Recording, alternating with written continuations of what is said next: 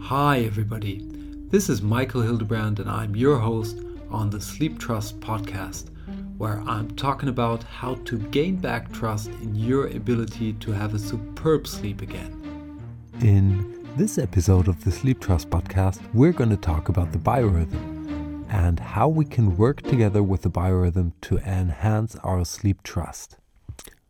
I like to imagine the biorhythm as the metronome of life, and if you want to follow me here, then you can see that everything that happens around that biorhythm should be in sync with the metronome, otherwise it's going to sound and be a little bit messy.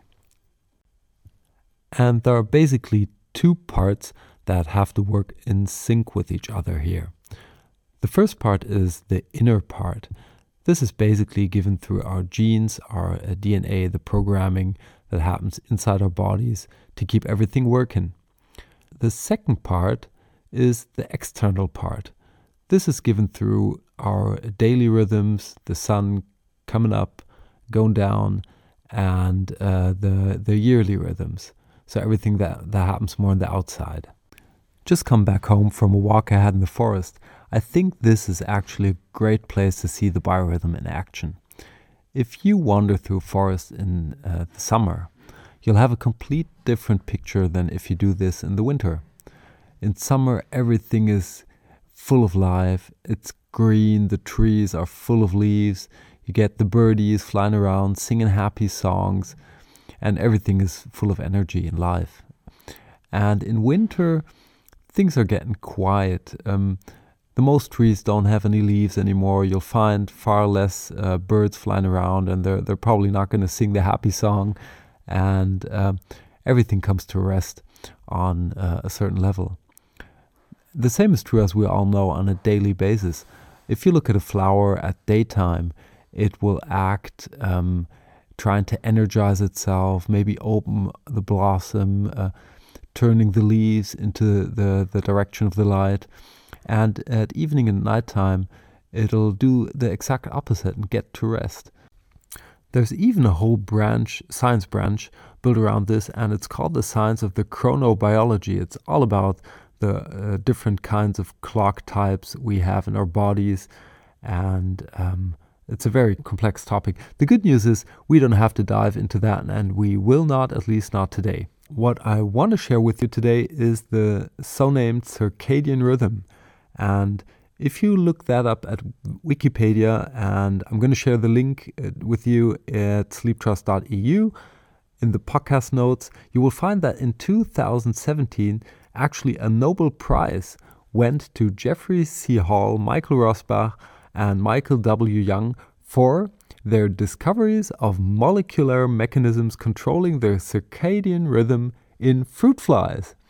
So maybe at some point in the future we're going to have a separate episode only digging into the circadian rhythm of fruit flies, but for today we're going to look at what this means for us. Basically, you can imagine the circadian rhythm as a mapping of a clock to the processes that are actually happening in our bodies. Say there are certain times of the day where you have the best coordination. There are certain times of the day where your muscles raise to peak strength. There are certain times of the day where different hormones get ramped up or reduced. And we really want to know when that happens. And this is what the circadian rhythm is all about. So if you look it up at Wikipedia, you'll find a picture of basically a clock where you can see that starting at noon, right on the top, as you would find it on your watch, you can see that at 2:30 p.m. you would have the best coordination, at 3:30 the fastest reaction time, and so on. Looking at this graphics from Wikipedia, where you can see the circadian rhythm, there's also drawn in the inside a light-dark cycle, meaning a day-night cycle, which basically says that there are certain processes that happen at daytime, high alertness or best coordination, stuff like that, fast reaction, that are typical things that you will have at daytime, and there are certain things that happen at nighttime, like the melatonin kick in, deep sleep processes, and all that kind of stuff. There is a quite interesting experiment they did in Germany, Andex, in the 60s, where they basically wanted to find out if we have something like an inner clock built into our bodies, or if all these processes are basically controlled by the outside, by the sun shining and darkness kicking in. What they found out is that what they did was to take a peer group and put this peer group into a completely isolated environment where there was no such thing as daylight, and there was no such thing as a watch or clock or anything similar. And they put these people in there for 4 weeks and let them live their life. What they found out was that we actually do have an inner clock, and there are these rhythms of being awake and going to sleep, and that a day to our inner clock matches up to 25 hours. And which was first surprising for me, or probably for anybody who hears this, makes perfect sense, because our inner clock always has to adjust to the outside. So we've got this basic core inner clock taking care of that. We always have to sleep, always have to be awake for a certain time, and that certain processes always come in a defined sequence to let everything work on an unconscious level. But on the other side, we have to be flexible. Our body has to be flexible to see when is the sun actually getting out to let us get up exactly at that time, and when is it disappearing to put us to rest. So the body tends to synchronize itself with the outside. And this is really perfect. You need to be flexible because only flexible things tend to survive. And on a practical side, if you have a flight somewhere and you get a jet lag, you really want this to adjust quickly and not to take a year or something like that. So that's what they found out, and that's actually what I think we have to bake in to this circadian cycle, because if you look at that, it looks highly sophisticated. You got exact times where exactly things happen, and I believe that the truth is somewhere in the middle, where we have to see, okay, there are certain sequences going on, but it always gets synchronized with the outside. So it's quite relevant how much sun hours we get and how much darkness is around us to see when what happens. And the other side is that we actually are not all the same. That's a surprise. No, of course not. We all know that. You know, there are people who get up earlier and people who tend to need to sleep a little bit longer in the morning. And that means we have to take this picture or graphics with a grain of salt and adjust this to our particular feeling of, let's say, noon. Noon doesn't have to be 12 o'clock for everybody. It may be 12 o'clock for somebody who gets up at 6 o'clock in the morning. But if you get up at, let's say, 8 o'clock, and that's your time to get up, your noon on the biorhythm perspective could be at, let's say, 2 o'clock. And you have to adjust this circadian cycle for your need to get the best results. Okay, now we've heard a little bit about the scientific approach and the model of the circadian rhythm. But I think it's much more powerful if we really want to understand and change things, to listen into ourselves and feel how our bodies are actually working, because that's the key here. And taking you to a picture, when it comes to daytime and nighttime, and going from this awake state we're all in to the sleeping state we all go through, it's a little bit like going through a jungle. The night sleep time is this big jungle, and there is a magical path going through this jungle, which is a fantastic experience to take. So at daytime, we're wandering around, going uphill, downhill, whatsoever. But when it comes to nighttime, we know we have to pass this jungle, and we really want to do it, at least when we start on this planet as a baby. And if we take this magical path, it's just a wonderful experience. We go through the jungle, we're not in a hurry, we're just taking one step at a time, we're breathing fresh air, looking at fantastic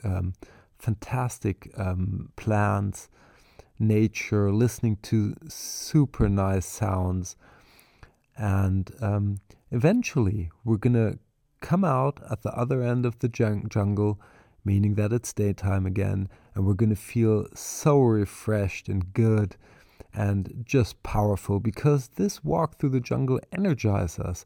It gave us back all that energy we needed to have. It gave us back the rest that we needed. And it was just a fantastic feeling.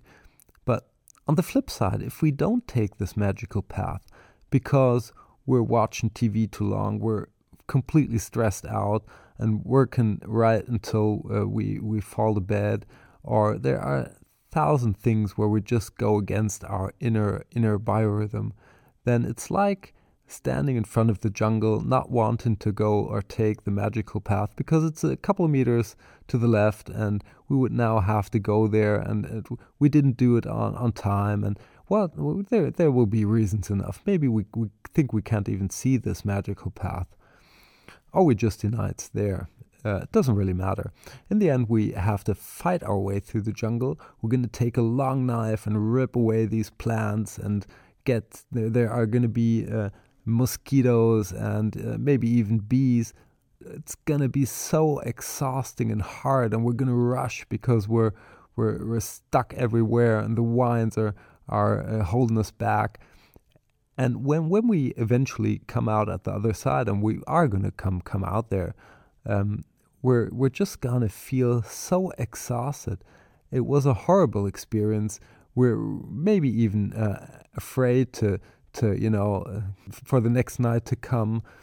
And you could imagine that there are the two versions of us, maybe the one version who took the right path and the other one were just looking at each other. I bet the guy who took, or he or she who took the magical path would probably only shake his head, looking at himself and saying, why didn't he or she, why didn't you just take this path? It would have been so easy, it would have been so nice. And that's where we want to take you, where I want to take you in the next podcast. And we're going to have quite a lot of podcasts, but the next couple of podcasts, we're going to dig into this and that according to the biorhythm, particular pieces. And next time, we are going to begin with sleep types, finding out if you're an early bird or an owl, how this affects your biorhythm, and how you can use this information to map it onto the circadian rhythm we talked about today. That's it for this episode of the Sleep Trust podcast. I hope you enjoyed it and that you tune in next week when we're going to talk about the sleep types. Until then, have a superb sleep. Hey there, and thanks for listening to the Sleep Trust podcast. I hope you've enjoyed this episode. If you want to get further information on this podcast or material that will help you to gain back your sleep trust, please check out sleeptrust.eu. That's sleeptrust.eu, where you will get lots of information around sleep. And here comes some legal stuff. Everything on this podcast is my opinion only, so do not take it as an advice, as I am not a doctor, nor have I considered your personal situation. If you feel that you need medical advice, please consider getting an appointment at your doctor of trust. If you want to give me any kind of feedback on this podcast, feel free to email me at podcast@sleeptrust.eu. I hope you tune in again next week, and until then, have a good sleep.